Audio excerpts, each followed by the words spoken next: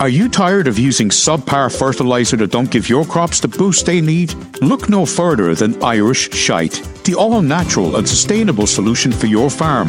Made from the finest blend of Irish animal waste, Irish Shite provides essential nutrients for your crops to thrive.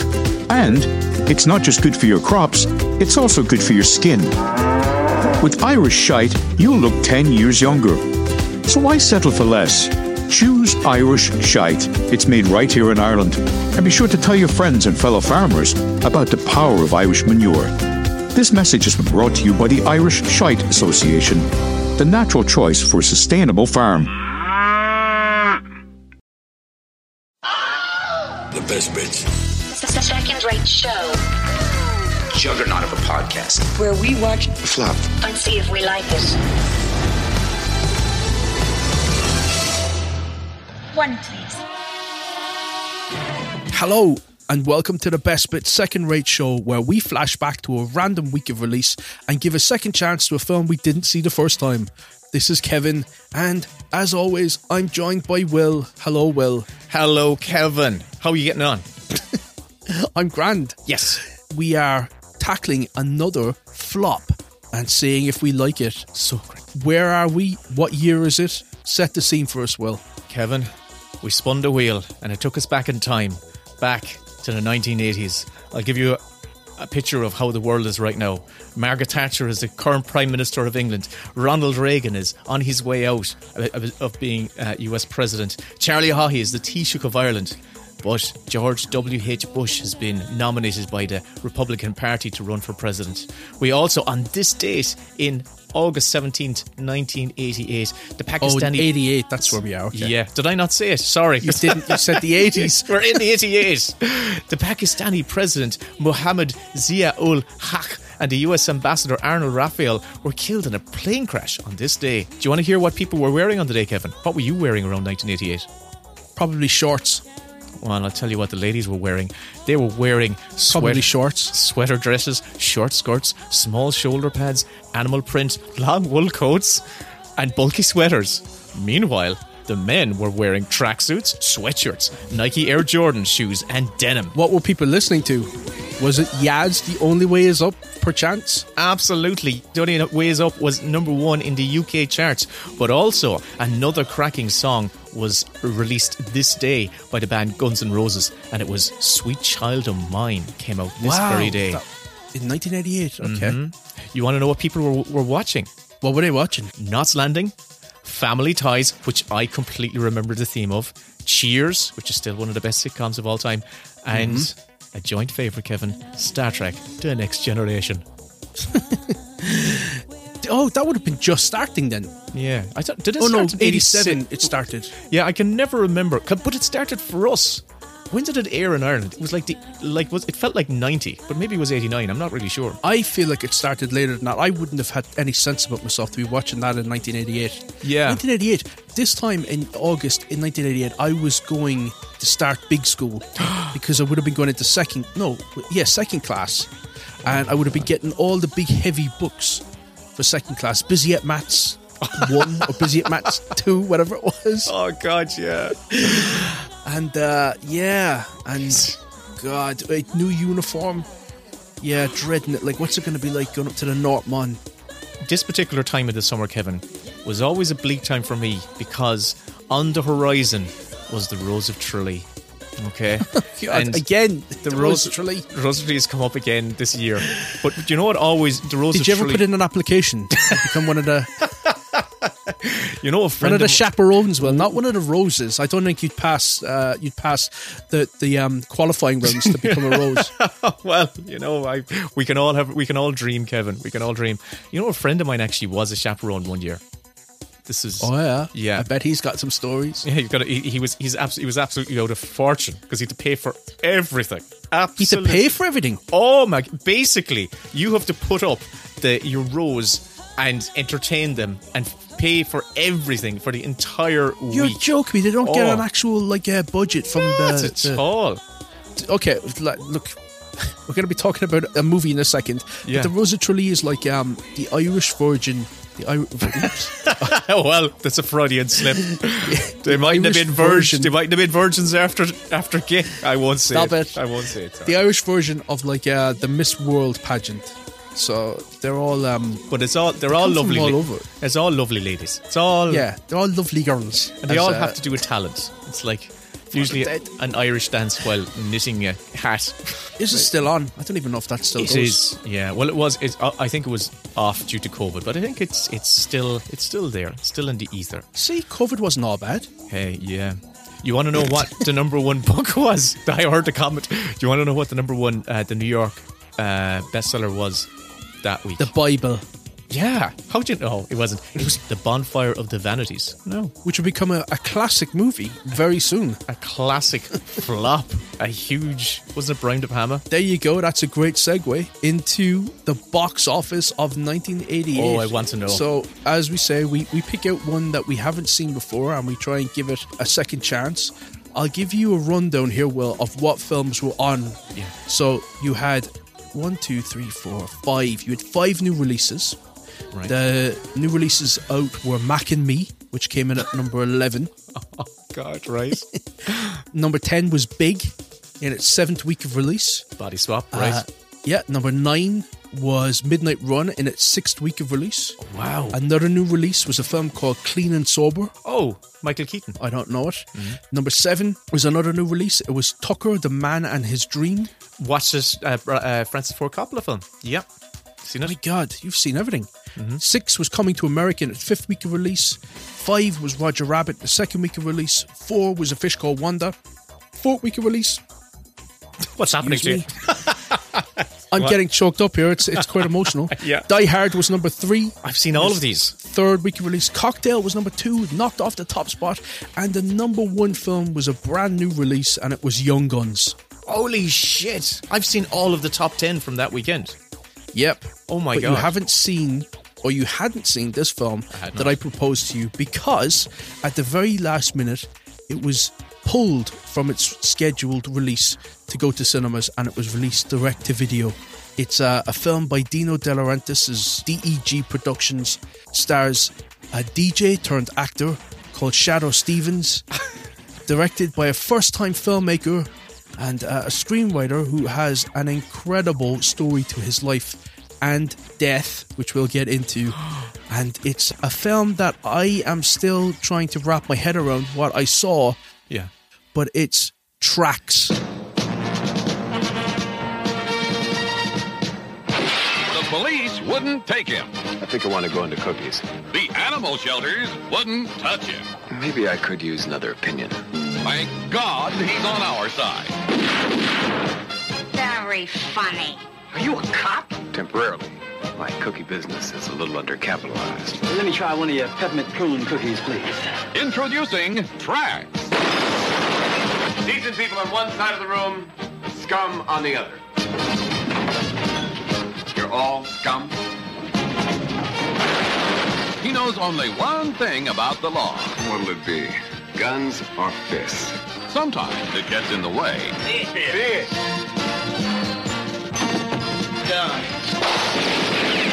Anybody got any ideas what to do about this cowboy? Kill the sucker! So, attention, all you criminals, crooks, and bad guys. Hit the dirt. It's a Traxx alert. Look out! Gonorrhea! The new and improved, totally tasteless approach to justice. What do you think of a chive cookie? I don't think anybody gonna want your jive cookies. Traxx. Come back again, And you're dead. Good night. He's coming to clean up tonight, come back again, and I'll kill you. your town yeah, don't ever, you especially, don't ever come back. real soon. TRAXX. Traxx. Yes. So, Traxx. Oh, Jesus. I'll tell you right. Yeah. As we usually do, at the very end, we'll tell people whether they should revisit it or skip it. Telling people to revisit this film, though, is going to be quite difficult because it is incredibly hard to find. And I got this copy through a mate of mine who recommended it. And when I was telling him the premise of the show, he said, what you should watch is Traxx. And I went, never heard of it. And he goes, just watch it. So I want to do a hat tip to Ray Bogdanovich, who's another screenwriter. Right. And also, I have a lot of questions for Ray after we do this recording. But Well, thanks to him, we got a copy of the film to watch. So if we do recommend this to people, good luck trying to get a hold of it. Ray is obviously one of those guys who, in another life, would have been the video car man. The guy who would have driven around with videotapes in his boot and rented them. You know, you'd hope they'd just be videotapes. I hope so. Yeah. Kevin, can you give us a very brief synopsis of what Traxx is about? Oh Jesus! Traxx is the name of a Texas state trooper who, in 1984, basically has a breakdown. He gets kicked off. He gets kicked off the force, right, and he turns into a mercenary who travels the world killing people until he has another breakdown and he decides to become a baker of cookies. And then he decides he needs to get some money to fund his failing dreams of becoming a cookie baker. Yeah. And so he becomes a town tamer. And a town tamer is like a vigilante who goes around to small towns and cleans up the ne'er-do-wells and the bad guys. That's I think that's a good summation of the general plot of this film. He's a bit like Chuck Norris, who turns into Rambo, who turns into Charles Bronson. Who turns into Mary Berry. And has a similar hairstyle. I would like to throw it out there. I want some clarification. Maybe you can clarify something. I'm not going to be able me to clarify anything for you in this, Will, because I spent the entirety of the film with my jaw wide open watching this film. Right. Well, I think, because you threw something out there where I went, I didn't actually realise his starting point.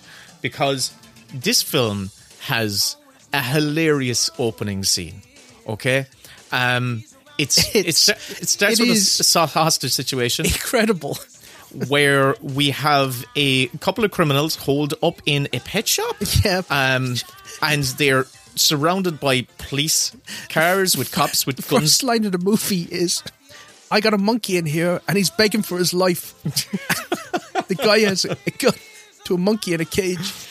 And Traxx turns up with a bunch of other cops, and they are in a hostage situation with the criminals who've killed the owner of the pet shop, and they also shot a puppy. Yes, that's the more egregious thing in the story, yeah. And they did that because they'll be able to plead insanity when they go before the judge, and Traxx is like, I'm having none of that. They're not So how does Traxx resolve the situation? Well, I'll tell you how Traxx resolved the situation. He glances over his shoulder. He sees a discarded skateboard, gets a brainwave, picks it up, attaches his nightstick to the back of the bumper of a police car. Marty McFlies it. Marty McFlies it in through the window, face first through the window. The front door is wide open, by the way. He just goes straight through the window. Shoots. He doesn't shoot them. He doesn't he shoot the gun out of one of the guy's hands. He does. Or whatever. The guy then he shoots. He bursts in face first through the plate window. He opens fire. He kills a few of them. Yeah. And one of them guys throws his gun down and says, "I give up." And Traxx goes, "Oh hell no, you don't." So he gives him his own gun. He throws him his gun. And for some reason, Traxx has a second gun in the same holster. The same holster. And he decides to have a duel with this guy just so that he can kill him. Traxx is like fucking mental. And that's the very first scene. It is fucking priceless. It is absolutely priceless. All right. Where I want to clarify, right? I want to see if you can clarify something for me. Is the chronology of this scene, because I went back and rewatched it. So that's 1984. Yeah. So then after that, we have the classic, Traxx, you're off the case. You know, he gets berated by his chief. So he bails it on the force. And then we have, we go into the credits, we have the montage of him. Wait, don't skip the credits. Oh my God. The credits have an incredible song. It's a theme tune that is all about Traxx, and it has the lyrics, "Just relax, here comes Traxx. Get the facts ordeal with Traxx. Oh, God. So, look, I have to ask you, was this a spoof movie? No. It's not a spoof movie. What I think this, because it couldn't be, because we've gone through spoof movies. It's not spoof. It could, I think they are trying to make a parody movie. I do think they're trying to make a parody movie because there's quite clearly intentional comedic scenes in this. But there are. I still don't think it's a comedy movie. And I think I'll get to it later on. I have an answer for that. All right. And I think we'll get to it later on as we kind of go through the film a bit more. But I don't think it's a parody movie. I think this is trying to be an action comedy, and that's what it is. But well, I can tell you that when Shadow Stevens was a DJ, like a disc jockey. Yeah. And he used to do the voice of Celebrity Squares. You know that sort of game show where they're all in different boxes. I'm aware of it. Yeah. So he was the voiceover guy for that. Wow. And I think he became a big celebrity because of that. He signed on to this thinking it was a straight action film, and it was until he got on set, and then it became a comedy. Wow. And so he decided, well, okay, whatever, let's just roll with it. And I think that plays into the fact it feels like it's two different movies at the same time. Like they're playing some scenes totally straight and serious, and then the other scenes are like out-and-out spoof scenes. There's some scenes that are completely cartoonish, like over-the-top cartoonishly comic, where some of the gags are so physical. We'll get talked about like the kids, the kids' creche in the brothel. Oh scene. wait, that's coming later up. on. That's coming up. But can I say about Shadow? Because I can't wait to hear about the background details, because Shadow... There's so little out there about it. I've gleaned as much as I can. Shadow Stevens, to me, right? That's his name, isn't it? Shadow... What's his... Shadow Stevens. That's his stage name. Okay. Because it's spelled Shadow with an E at the end instead of a W. Yep. He, to me, as I watched the film, I was going, who does he remind me of? And then I hit upon it about halfway through the film. He's like a Mel Gibson, a Lethal Weapon era Mel Gibson, crossed with the earnest humour of Brendan Fraser. I think he's their love child. There's a Brendan Fraser quality to him as well, but also a Mel Gibson. What's his name? Do you know what? After the theme tune, which is, Just Relax, Here Comes Traxx, cuts to El Salvador. Yes. And he is dressed like Rambo. Uh-huh. And he's got a blue bandana instead of a red bandana.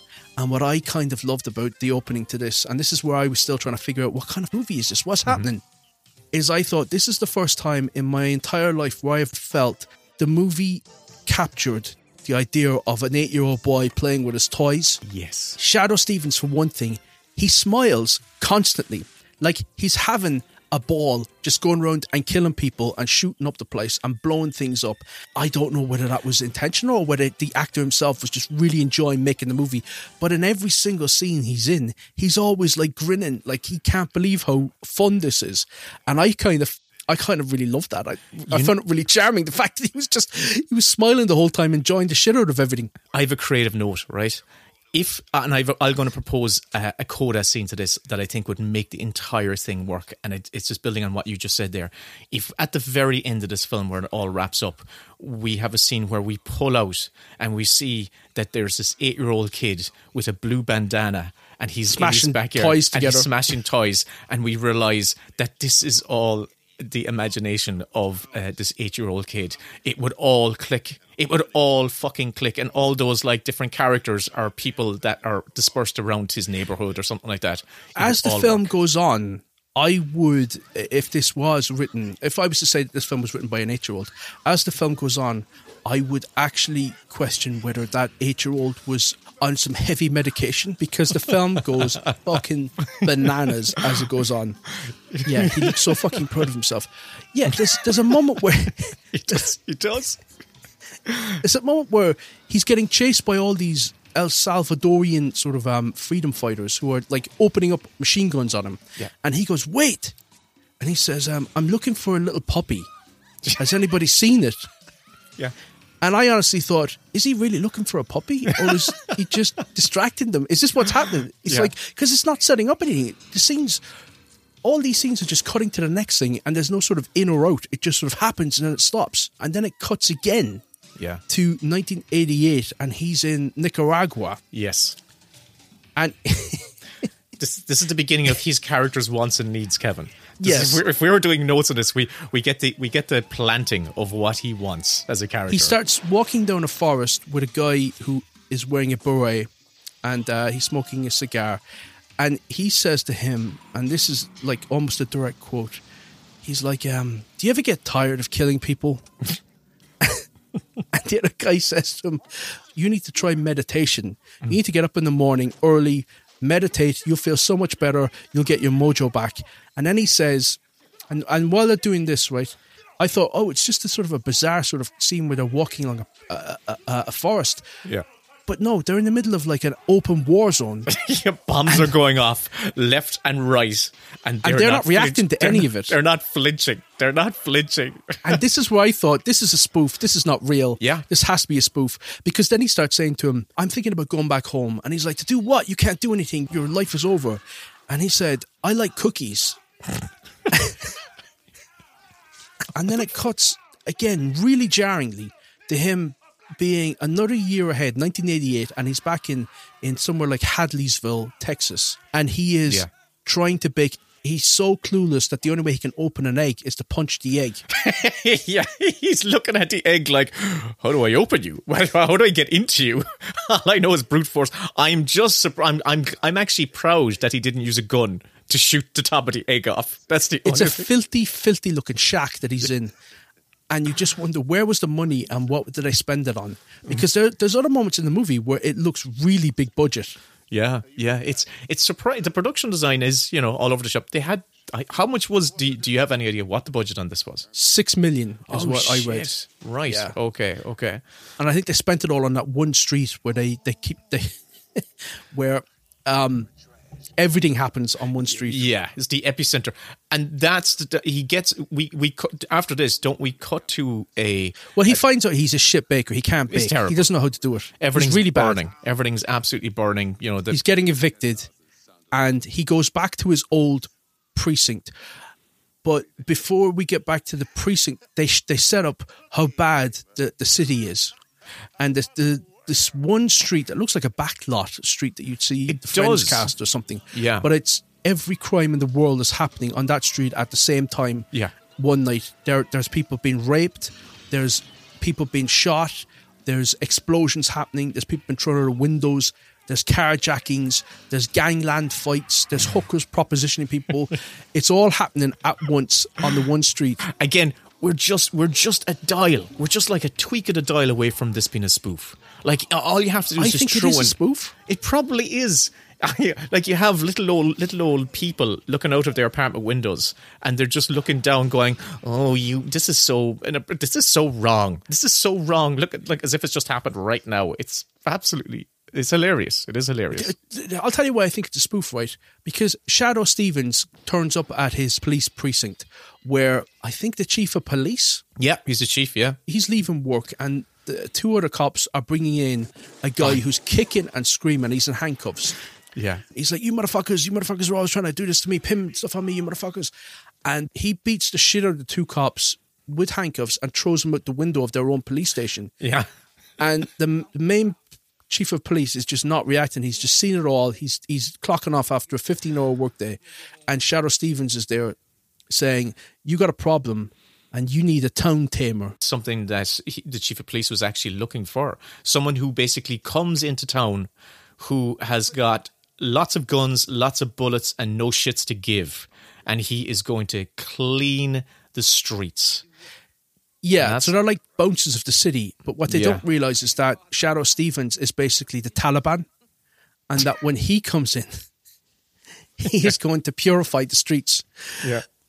From root to stem, and he doesn't give a fuck.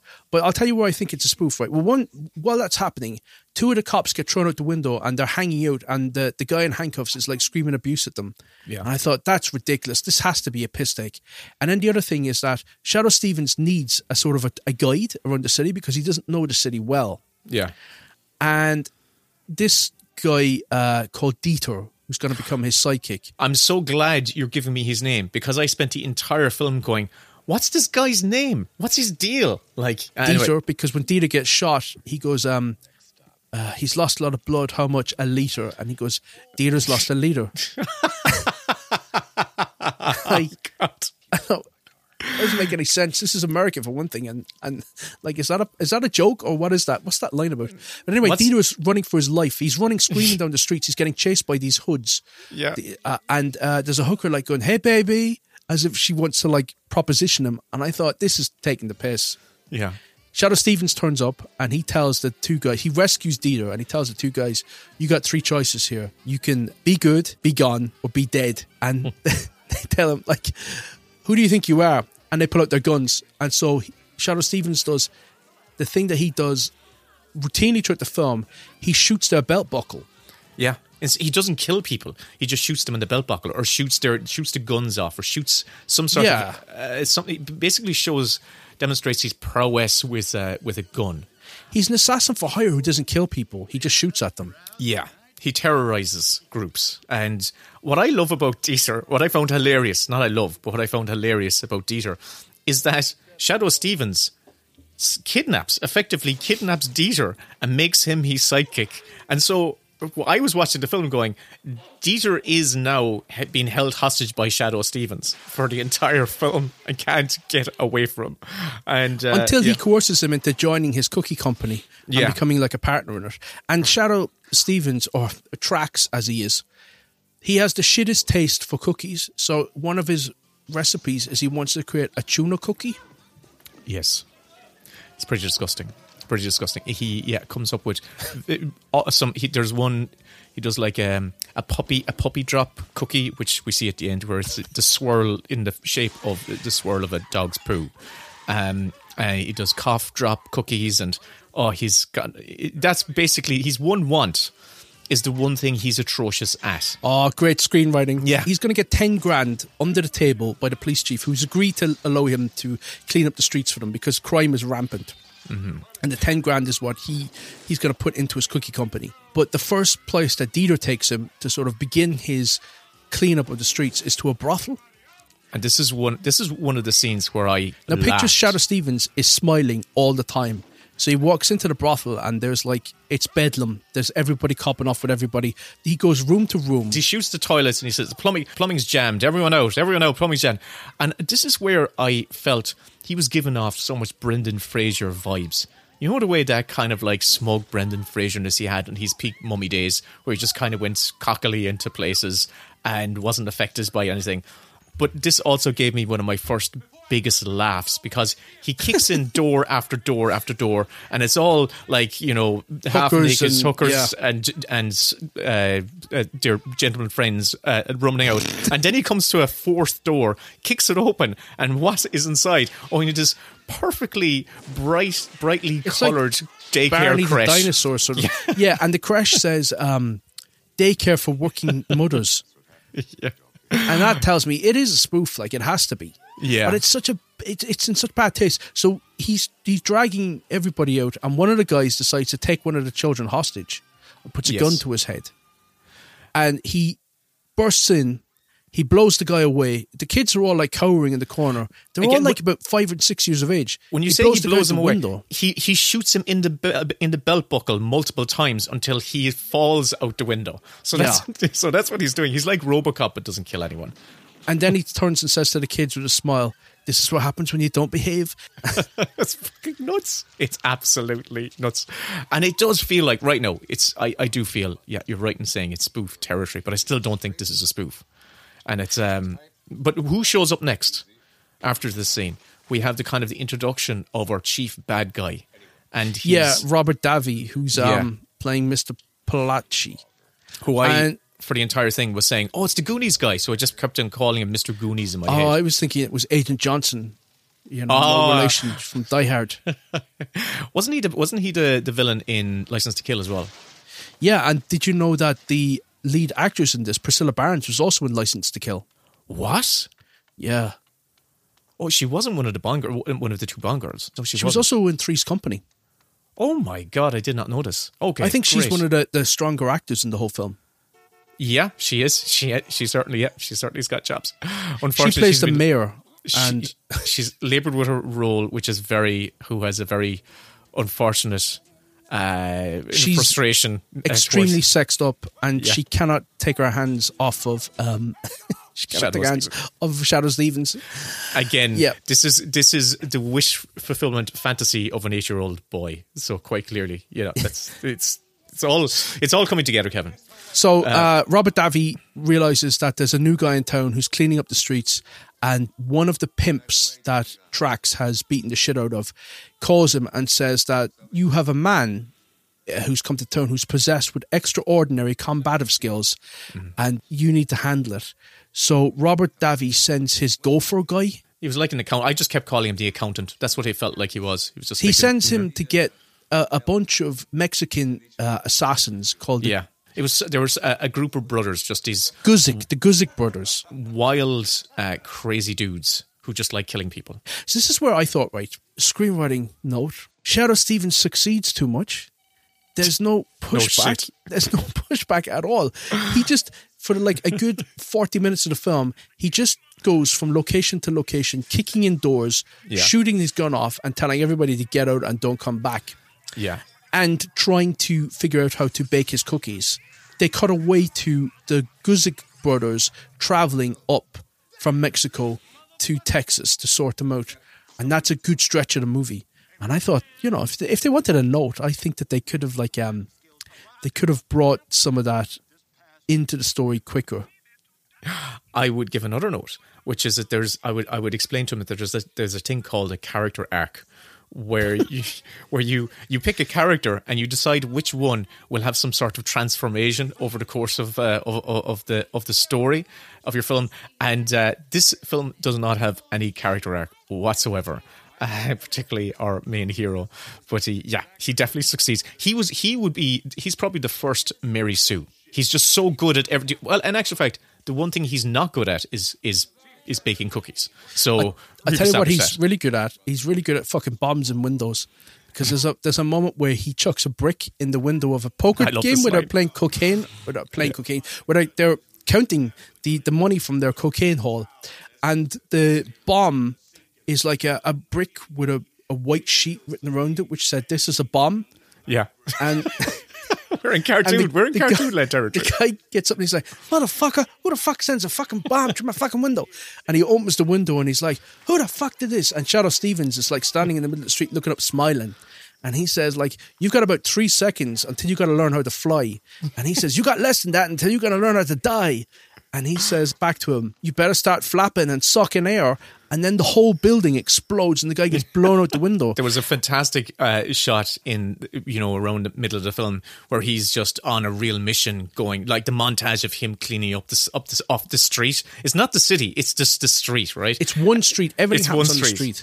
And he goes into the store, and so the shot stays outside. And in the first floor above him, like 3 explosions erupt over his head, like out of the 3 windows, and he just walks out. So it's like he literally just had enough time to walk in, boom, boom, walks back out again. Walks back out again. There's another moment where he jumps off the roof. He falls into an old lady's house, and he smells that she's baking cookies, and he asks her for a recipe, and then he falls through the floor twice and he ends up in a stripper bar. Yeah. And he poses so that they can see his face on his t-shirt, because Dieter has told him that you need a sort of an emblem to show off who you are. Yeah. So he has that. Look, there's one thing I think I need to tell you though, right? Because I was laughing at this, but it's weighing on my mind. The director of this only did one movie, which was this. Who was the director? Oh God, a guy called Jerome Gary. Okay. And he didn't really do anything else other than this, other than being married to Mary Lambert, the director of Pet Sematary and a lot of music videos. Oh wow, okay. So his wife is quite successful in her own right.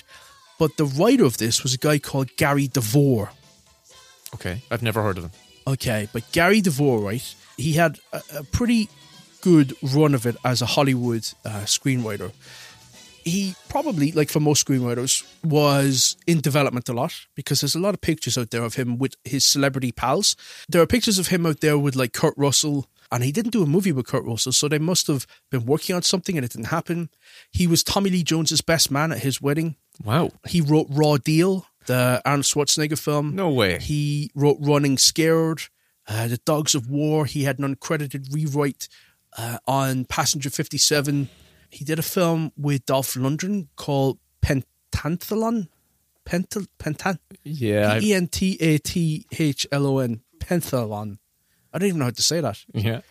Back roads. Anyway, he was working away, but then in 1997, he was working on a script about the invasion of Panama.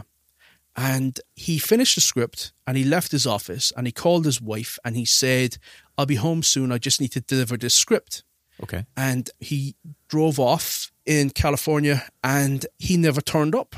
And at 1 o'clock in the morning, his wife called him again and said, where are you? What's going on? And she said that he sounded out of sorts and that he was being evasive and he wouldn't tell her where he was and what was going on. Yeah. And then he disappeared and he was never heard of. Wow. For about 20 years. Oh, so what year is this, Kevin? When did 1997. So it became a missing persons case until they found his car. Right. And his car was in the California aqueduct upside down with his skeletal remains inside in it. Oh my God. But the skeleton remains were missing the laptop, which he had written the script on, and they were missing his hands. Oh my God. And the police said it would have been impossible for his car to end up in that aqueduct because it would have meant that he would have driven against traffic for about 4 miles and he would have been seen. And also, they searched that aqueduct at the time of his missing persons report and the car wasn't there. So Jesus. It ended up there after the fact. And there's a report here from the Daily Mail that says that screenwriter mysteriously killed in 1997 after finishing script that revealed the real reason for the US invasion of Panama had been revealed as been working for the CIA. Jesus Christ. So he was murdered and nobody knows who murdered him or for what reason. But they allude to the fact that it could have had something to do with the script that he was working on. Traxx. This film, Traxx. I mean, he needed a Shadow Stevens, but holy shit, that was Gary DeVore. That's a terrible end for a career that I think started off quite strong. That is fascinating. Absolutely fascinating. Jesus Christ. I didn't know whether to bring it up because I thought that it might might put a dampener on. Oh man, no, I'm so glad you told me that because that's a fascinating story, and if I'm finding it interesting, I'm sure the listeners will find it interesting too, because I'm all about the trivia. Because how we're doing this is that I stay away from looking into any of the research of who made it or anything like that. So I'm so glad I learned that. Wow. Because this is the thing about this. So this came out kind of like midway. This came out in 88. So he had done Raw Deal. That was before that. He did. I'm trying to think what was the early. So he had a few films out. So he knew his way around the screenplay. This is the thing. And he did. He had to have. I think what we can do, right, is we can get into what did we like about it. Because if we keep going through the plot, the film doesn't have any sort of cohesion. The scenes sort of jump around all over the place. It continues as we've had, is where he goes in from one scene to the next and he just shoots the shit out of people. And there's a moment where he gets shot, though, Shadow Stevens, and he returns to his camp where he's been keeping Dieter as like his hostage. He returns on his motorcycle. I thought this was fucking hilarious. I wrote down in capital letters, ha ha ha ha ha ha. This is fucking so funny what happens. So it's just shot like the whole film is shot like a traditional action movie, which is why I don't know whether this is a spoof or not. But he returns back to the camp and he drives straight over the coals of the fire on his motorcycle, straight into a tree, and he just falls right over. So it's like you put a dummy on a motorcycle and drove it at a wall and he just goes bunk, plop. And the guy's like, oh my God, are you okay? Oh, you've been shot. And then he decides to help him by taking out his knife. This is the knife as well, which he keeps combing his hair with, which I was trying to figure out, what the fuck is he doing? He's coming out of these rooms and he's combing his hair, smiling with a he knife. Loves that lines mane. It is a well-maintained lines mane, Kevin. That's what I would say. It is. I like him. I find him, the fact that he just keeps smiling and everything just makes me think like you're either a terrible actor and you're just really enjoying making the film and you can't keep a straight face, or you just chose to portray Traxx as a complete psychopath who is just causing anarchy. And as I said, he's no different to the Taliban. No. There's a moment where they come back into the town, right, where they've strung up all the bodies, and it's a horror scene. Yeah. Do you remember because that? I know, because it's presented like the refuse guys are going around doing their usual round, and they pull onto the street. It's morning time, and it does look like it's been a massacre.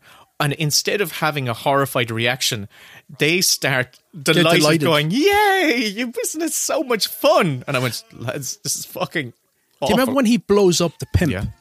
And they cut to a reaction shot of this old lady and her old husband, who are just delighted to see that he's blown up one of the pimps in the building next door. Yeah. Going back to that scene you were talking about where Traxx has been shot. This is one of the other interesting elements of the story that had me laughing out loud, is that Traxx is going from action scene to action scene where he's been shot at. He's been shot at 1,000 times in this film.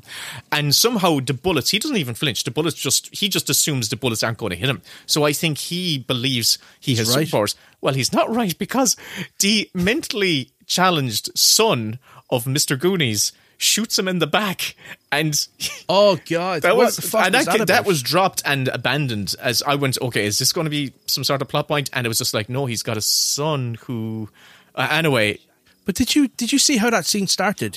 He comes in through that bedroom window on his motorcycle. He smashes in, and he tells Robert Davi, "You're going to get out of town." Well, Robert, no, he tells him, get up, Robert. And Robert Davi is in bed with his wife. She's trying to make him tumescent. Did I use that correct, Kevin? And Robert Davi is not becoming tumescent. And it's not until Shadoe Stevens comes in and points his gun at him, he commands his penis to rise, and it does. He gets a visible erection in the bed while he's being told at gunpoint to get out of town. And then Robert Davi, after hiring these Mexican cartel guys to come and kill him, he decides as well, for some reason, to go to Shadoe Stevens' camp. He shows up, where they've just been dancing for about 2 minutes straight, the two of them. For some reason, himself and Dieter have decided to do a music montage where they are doing the hucklebuck at the side of a lake. Robert Davi shows up with, not in a very dramatic way, but he slowly appears first with a bloodhound who's attached to the car. So a bloodhound has led him to... I thought the dog was pulling the car. No, it's a bloodhound. He's holding onto the leash and he's like using the bloodhound to track down. So wait a second. So the dog was leading him, yes, and he was following. Oh my god! Yes, it is a spoof. That's how it was. But Robert Davi says to him, "What do you want, man?" And he says, "I want to make cookies." And he says, "Do you know what? I'm going to get in business. I'm going to help you make your cookies a reality, and then we'll be even." And Shadoe Stevens says, "No thanks. I'm going to do this on my own, and you're a scumbag, and you need to get out of town." So Robert Davi says, "Well, fuck you then." Yeah. He gets back in his car, and he says, "Here's what I think about your cookies." And he farts, and he gives a big, long ripper of a fart. Yeah. And then he starts up his car, he lights up his cigar, and presumably, like I had to stop and rewind it because I didn't know what had happened. Yeah. Presumably because he farted so long in the car. So when he lit a cigar, he blew himself up. And that's the big villain of the movie. But about 20 minutes ago, blows himself up because of a fart. I'm only getting that now because you said it. I was at the moment going, how did the car blow up? What happened? He farted himself to death. He farted himself to death. Oh my God, this is fucking brilliant. Kevin, I want to say this about this film. Every scene... Thank God it was short. ...elicited a laugh from me. Every single scene, whether it be intentional or unintentional, I laughed. And I laughed heartily several times. It truly, I found it to be very entertaining. I was the opposite. I was just there with my jaw open, like going like, I don't, what's happening? Because I was thinking, are these jokes intentional? If they're not intentional, it's doubly funny. If they are intentional, it's kind of a bit confusing because they're doing them so badly. Yeah. But the mayor, there was one funny moment where I did laugh, where the press have caught wind of the fact that there's a vigilante going around shooting up people, and they have a press conference with the mayor, and the chief of police is being questioned, and they're saying, "Is this cowboy working with the police?" And the chief of police goes, "Bullshit." And that one goes like, "We have word that the mayor's office is paying this person." He goes, "Bullshit," and that's all he keeps saying to every question that's been asked of him. And that made me laugh, where it was like, it looks like a very straight, sincere press conference, but his answer to every question is like, "Bullshit," as if you can get away with saying that. And the mayor is like trying to nudge him and say, like, "Would you stop antagonizing the press? Because they're the ones that are gonna write your obituary." Was this the same press conference where Traxx himself was disguised as a reporter? He was disguised as himself, but with a mustache. He was disguised as a reporter, Kevin, because he had a notepad and pen and basically stood up saying, "So, how much do you love Traxx?" Yeah, how great do you think he is? Is he great? He's great. He was doing a Clark Kent moment. He was doing on a scale of 1 to 10. How much do you like Traxx? Is Traxx your favorite? Can I give you one of my favorite moments again, which I didn't know whether they were being serious. This is not my best bit. This is just one of those moments that I see it written on my list. Is later on in the story when the whatever they call them, brothers, are in town causing all sorts of chaos. They take a team of Little League baseball players hostage, okay? They drive it. Oh, and I had a question. You know their coach? They kill him. Yeah, they kill him. But was that coach? You remember Tim Allen's sitcom? What was Tim Allen's sitcom where he Home Improvement? Home Improvement. You remember his kind of sidekick with the beard and that? I thought he was the same guy. He looks like him if he's not the same guy. They kill him. It's not irrelevant. But they kidnap the kids. They kidnap this entire team of baseball.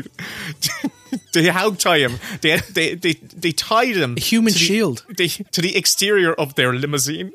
And when one of the police officers is confiding in Traxx, like, we need you to go and, rescue these kids, he said, "Oh, you gotta save them because my kid's the hood ornament." And I just went, your kid's the fucking hood ornament. But he says it so seriously. It's just like, it's fucking, I found it hilarious. But go on, Kevin, go on. I don't want to ruin the flow because you're doing such a wonderful job. I don't even know where I am in the story. I can't remember. It's all just a jumble for me. Yeah, because basically what happens is those bad guys come to town and there's a showdown between... So Robert Davi's dead. The main villain's dead. So now he's only up against the Guzik brothers. There's 3 of them. That's it. And they've been torturing Robert Davi's guy, his accountant guy, throughout the whole movie. They had a funny thing where they were like...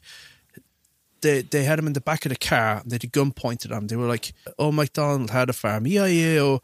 And the gazelle goes, and he goes, "A gazelle? Ha?" And he's like, "That's not what a gazelle makes." And he says, "A gazelle has no voice box." And they start to try and tear out his voice box. And he's like, No, give me another one. And he goes, "Oh, MacDonald had a farm. Yeah. Oh." And the marsupial goes. And he's like, "Marsupial?" And they start breaking his fingers. They return back into town. Dieter takes Shadow Stevens to meet the mayor, who's figured out that he is now somebody she can trust. She has immediately the hots for him, so she starts shagging him in the library. It's all... No, she comes to him. She comes to him, and Dieter is standing outside the library, fully armed, like with an M16. She opens the door. Now, this is a spoof movie. So when she opens the door bangs against Dieter, and Dieter just falls forward flat in his face. She goes into the empty library, and Shadow Stevens is like, he's in the cooking section. He's trying to learn recipes. He's trying to learn recipes. She tries to talk to him seriously, but her desire for him is so overwhelming. She just can't pull herself away from him, and it is just, my God. She's really good. She's playing it like a proper spoof thing. Yeah. There's later on when she's talking about him to the press, she's gripping the microphone and basically stroking the microphone. Suggestively, like a penis. Yeah. But they, the guys turn up in the main street. Now, I have to, like, if it's not put across to you? Well, the street does feel like it looks like it was shot on the street of Sesame Street, but they've just made it really grubby. So they shoot Dieter, one of them does, and Dieter gets taken away, and one of the cops has turned renegade, and he's gone after Shadow Stevens, Traxx, and they team up, and they decide to face down the Guzik brothers together. And the Guzik brothers have, like Wile E. Coyote, they have sticks of dynamite. Yeah. How does it end? I can't remember. What happens? What ends up happening is that they end up doing chicken, where the Guzik brothers are in the limousine and Traxx is in his truck, and he gets the top of it. There's a kind of a car chase moment. The top of Traxx's truck gets ripped off, and they end up in this kind of like a quarry type quarry yard, and they do chicken. But before Traxx takes off, he puts down the accelerator, and his truck rears up like a horse, like a horse rearing up. And I just went, "This is a cartoon. This is a cartoon." But also, his truck's engine gives out, so he has to go out on foot versus the Guzik brothers who are in their limousine. And all he does is shoot as he's so... Didn't he shoot the dynamite back into the car? That's all it was, yeah. That's how he kills them. And they keep driving towards him, and they swerve out of the way as the dynamite explodes, and they blow themselves up. Yep. And then the city is saved, and they have a block party. Mm-hmm. And they did a nice job cleaning it up, because there's a Ferris wheel. You see the old. I like the last shot. I like the last shot, which they filmed it on a Ferris wheel. I thought that was one of the cheapest elements of the entire film. Oh, I liked it. I thought it was good. I thought it would be nice if they did one rotation of the Ferris wheel, but it was like it was like the film crew bought a ticket and says, right, you can go on, you get 2 spins on the Ferris wheel, and the director's saying, well, if you're getting 2 spins on the Ferris wheel, make sure you get every fucking minute of that ride. And they used those 2 rotations on the Ferris wheel for the final shot of the film. If it was just one, if it was one rotation, maybe, but it was just... Did they do it twice? Oh my God. They did twice. It was just that long. It was just like, you don't need to do this twice. You don't need to go around twice. Jesus But they Christ. basically give Traxx the freedom of the city. And what does Traxx get at the end of the film? Want to know? Think about our character arc. What did he get? Snacks with Traxx. He opens up his own little, little bakery. Yeah, and he still has Dieter held hostage. Dieter is basically his slave. Dieter is working for him, and Traxx can leave to go outside and suggestively look at the mayor across the crowd, and they hook up. You just know it's it's pretty much it's so romantic. It's so romantic. It should have been brought up in I Love You scene. It's incredible, and we have fireworks. We do have fireworks at the end of this film. Yeah, but the fireworks, isn't there some sort of creative way that they cut to the fireworks? It's like an explosion goes off and they cut the fireworks. Hey, remember when Traxx and the mayor were having sex the first time in the library? they cut to the fountain outside, and the fountain was spouting up into the air. They kind of had that Naked Gun. And this was probably a year after Naked Gun as well, so they were just probably cogging from Naked Gun as well. But they kind of did Naked Gun was 88 as well, wasn't it? Oh, I thought it was 87. Maybe it was 88. But yeah, I know. Shadow Stevens had popped up in Kentucky Fried Movie. No way. John Landis spoof. So I think he was rubbed in because of that. But Shadow Stevens, after this, he returned to working in TV. So he didn't do any more movies after this. Oh, okay. Yeah. And Robert Davi went on to do films and what have you. And Dieter, he was very familiar, and I don't know. He is very familiar. And Willard E. Pugh. He was in Toy Soldiers. He was in RoboCop 2. He was Harpo in The Color Purple. There we go. He was in Guyver. RoboCop 2 was the mayor in that. Yeah. So he's done a lot. Well. But, all right, who was your MVP of the movie? Oh, man. My MVP was Shadow Stevens. Once I clicked in to him being a love child of Mel Gibson and Brendan Fraser, and I really just started to have fun with him, because as you said somewhere along the way, you said he just seems to be enjoying himself in every scene. He always has that kind of chirpy, pleasant grin on his face, and he seems to be almost like in on the joke. And I enjoyed him. And I'm kind of surprised he didn't have a bigger career in comedy. I think he might have been a great comedic actor. Maybe I'm wrong, but maybe I'm giving him too much credit. But yeah, he was my MVP. How about you, Kevin? Who was your MVP from this film?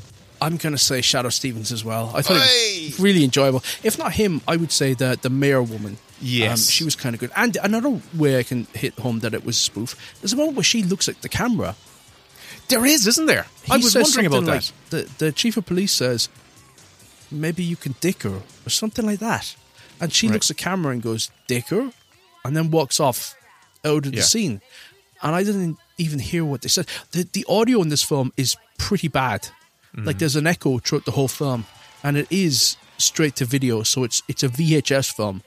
But they had the production values, and this at times feels like I'm going to get you, sucker. It's that sort of quality.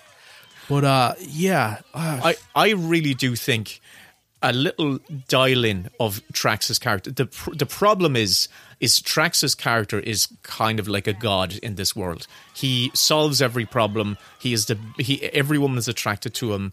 He's bulletproof. He's the man. If they had looked at the scenes and kind of poked fun at Traxx a little bit more, it would have just tipped this film over into spoof or parody a little bit more, rather than being a film that is, hang on a second, is this an action movie that kind of is a bit of a comedy as well? And I think another rewrite before having his hands chopped off and killed by whoever might have helped this film. Poor guy. Shadoe Stevens wanted to do his own cut of the film, because he said that all the best stuff was on the cutting room floor and that they left out a lot of great moments that he thinks would have helped the film. But the producers, Dino De Laurentiis and those guys, said no. Wow. And it got locked in a vault. And what we've got is a very unusual action film that is probably the most cult film that we're going to do on this series, I think. It feels like it's one of those films that has a cult following. Would I be right in saying that? Yeah, it does, definitely. But it's not that cultish where if you were to go on YouTube, there'd be loads of like reports about it. It's really obscure. This is the most obscure. And it's really hard to talk about it because the tone is all over the place. But if you watch this film stoned, I think it would be one of your favourite films ever. So will we get into whether we think people should revisit it, whatever means that takes, or skip it? Mm-hmm. You go first. I'm going to go first, and I am quite easily. I have no idea where you're going to go. I genuinely, if you have the caveat that you're going to watch a shitty film, right? It's a shitty film, but if you want to have a fun time laughing at a film and also kind of with the film as it goes along, I honestly would easily recommend this film. It was a quick watch. And I actually was impressed by the first 10 minutes because they were telling everything in action. It doesn't get bogged down in big dialogue scenes. There's a lot of action in this movie, and I find it hilarious for unintentional reasons. I really genuinely found this film to be hilarious. I laughed out loud a lot. So I'm going to say I recommend this film. How about you, Kevin? I'm going to say there are moments in this film that really are astounding, and the opening sequence where Shadoe Stevens, when he is in his state trooper mode and he has his hair chopped up and he is just a complete lunatic of a cop who comes to solutions in ways that are baffling. Like, he literally gets a line off a cop car with a skateboard and throws himself face first through the window of a pet shop to gun down criminals who have shot a puppy and the owner. And I thought, I'm 100% in on this film. And when you go to the next few scenes, the montage of him being a renegade throughout El Salvador and Nicaragua, and he's just blowing people up and he's smiling the whole time and he's living his best life. I thought, this is a film that's written by an 8-year-old. This is like me with my action figures, smashing them together, and nothing makes sense, but I'm having a fucking whale of a time in my little feeble mind that hasn't been fully developed. Yeah. And then as it went along, it started to get a bit grubbier and a bit more strained and a bit sort of like exploitative. And I started to get confused by the film and I couldn't figure out what tone it was. And me being me, I always struggle with films where they're so bad they're good. Okay. I tend to just think, if it's bad, it's just bad. And if it's good, it's good. But this film really confounded me. So I didn't laugh much in this film, so much as like every so often I would just get bamboozled and would guffaw. And the rest of the time I was like utterly confused and my jaw was open and I couldn't figure out what people were intending to go for and whether I was with the film or against the film, or the jokes were intentional or unintentional, or even if they were jokes or not jokes. It's just a crazy action film, and I think the people making it must have had a fucking ball. Right. Are you going to recommend this? I don't know whether I recommend it. That's why I'm on Tender Hooks. I'm like going, come on. I'm going to say, look, if this podcast has made you want to revisit it, then I recommend it. If it hasn't, I don't recommend it. Okay. Yeah. Does that make sense? You can. If it doesn't, neither does the film. Yeah, I think that's absolutely fair. I think that's totally fair. But I'm going to say, revisit it just for the crack. Oh God, it's so much fun. It is so much fun. That was a lot of fun, Kevin. It was. Will we spin the wheel and see what year we'll get next? Let's do it. Let us do it. Great. And we'll be back in another 2 weeks with another flop. See if we like it. All right, I'm going to spin the wheel right now. Here we go. And here we go. I'm just wondering what year I'm looking for. I'm hoping I get something. I hope I get something in the late 2010s. All right. Well, we'll say our goodbyes and we'll see you again soon. But listen, thanks for listening. Yeah. And as usual, give us a rating wherever you get your podcasts. You can also subscribe to our bonus shows on the Patreon. And we'll be back in the autumn or in the fall, if you're an American, with season 4. But for now, we'll say our goodbyes. Thanks for listening. See ya. That was the end of the best bitch. Good luck. And here is a clip from the lads' latest Mini Bits bonus show. The full episode, plus 100 more, are available on their Patreon. Mini Bits. Another new episode. Talk to you, stupid clumsy. Patreon podcast. Of this Patreon podcast. Exclusive. The Best Bits podcast with Will and Ken. Bonus content for you, yeah. That's right, this is for you, not for them, just for you. The Best Bits podcast with Will and Ken. Exclusive content. You rock the talking films and shows. The Best Bits podcast. This is for you. Kevin, how are you? Hi, honey. How are you? Oh, I've got my corn sorted out. I went to the Traxx the other day, and she Your said, corn? my corns. Did you ever get corns? No. Did you know what a corn is? Yeah, it's a bunion on your foot, isn't it? Yeah, like in between your toes, stuff like that. Do you not wear any shoes like around the house? You walk around barefoot? I wear, no, it's the opposite. GA shorts. It's the opposite. I wear incredibly tight shoes. Like those Chinese women who get their feet bound, who had their feet bound, like, before the turn of this last century. And so they had incredible corns and bunions. This is a great opener for a Mini Bits episode where we get people disgusted. Squally, it's episode 73 of the Mini Bits. I'm Kevin, you're Will. This is our Patreon podcast. Thank you to all our lovely patrons. Yeah. A few of you have jumped in recently. I don't know what we said. We try to goad people into joining up every single episode, and then every so often it's like a lot of people join because of one specific episode. And I'm like, how did we say it? What did we say on that episode that's different to the other 270 episodes? Maybe it didn't sound as desperate. Maybe we said, don't join. Maybe reverse psychology. That's how we should do it. Reverse psychology. Don't join up to our Patreon. Don't. Everybody cancel. You don't deserve to be in this group. We don't want you. We don't like the look of you. We don't need anybody. It's just us. It's absolutely just us. Hey, should we tell people we did? I don't know. Maybe we shouldn't say it on mic, especially so early. We did an interview with the Irish Examiner last Friday. We did. Yeah. And how'd you think I did? I think you did all right. Like, you didn't interrupt me once, so I was delighted with how I came across. But, there's no sort of time limit on this. We don't know when it's going to get posted. One of our friends was saying, Kathy at the cinema was saying that their interview with, did they do the Examiner as well? It was 6 months before it posted. And the Guardian, I'm pretty sure. They were profiled in the Guardian as well. Yeah, but we don't do any really promotion. Like, we don't do anything. Well, this is our first time getting any sort of like proper coverage, which is going to be mad. So, listen to all you listeners who have found us before we explode. You're an OG. Bust. You're an OG listener before Kevin starts getting gold chains from all his Patreon dash.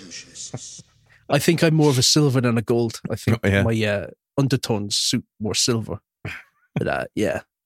I just want to die. Goes with my Prince Albert. Your hat? Yeah. Speaking of which, I want one of those diamond studs in my tooth. That's all I want. So I can go bing whenever I'm on a call. Oh, yeah. Bing. I usually just, wink and that glints. Ding, yeah. like a starlight twinkle. Speaking of which, I interrupted you. What did you want to speak of? Which? Start the timer. Oh, I forgot. You may as well. Start the timer. All these lucky loos are listening in and they're wondering, what are we going to be talking about? But we have to start talking about them after. Yeah. We say goodbye. But look, I wanted to talk to you about, you've seen a few things. You've seen the new Godzilla film. Yes. I've seen The First Omen. I saw Scoop as well. We're looking forward to watching that. All right, okay. Okay, I'll save my thoughts. And what else did I see? I made notes, but sure, it doesn't really matter. I think I saw that. And I was going to go through all the summer releases and see what takes your fancy. Okay. I'm looking forward because I don't actually know what's on the horizon. So, the Joker 2 trailer came out today. I saw it. Yes, I watched that.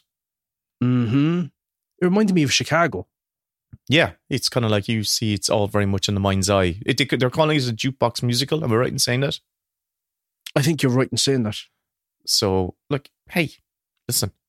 I actually, what it did remind me of was that I want to rewatch The Joker because I saw it in the cinema and I thought it was fine. It was kind of a bold new direction.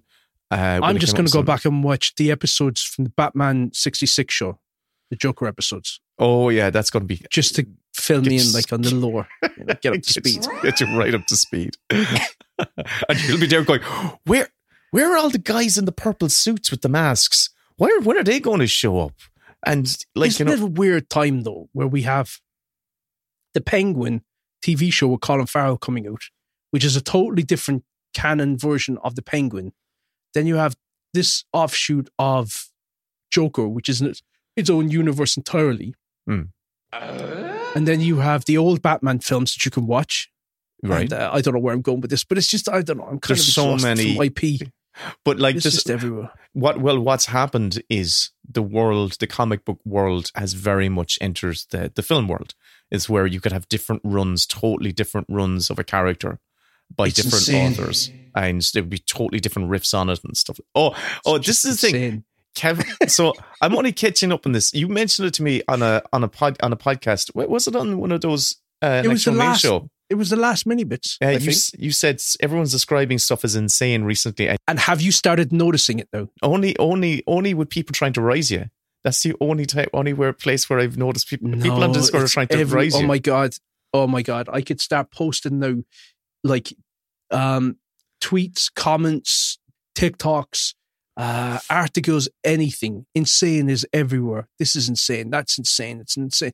There was a festival just going on about this insane lineup. I was like, it's a mentally ill lineup. Okay. It's just, it's everywhere. And the other thing, do you know the other thing that's also bothering me lately? What? And this has been bothering me for years and years and years. It used to be that everyone used to misspell definitely. They'd go defiantly. Okay. Oh, it's defiantly whatever. They're morons. But no, I just keep noticing everyone keeps spelling a lot as one word. A-L-O-T, a lot. Where have they gotten into their heads that a lot is one word?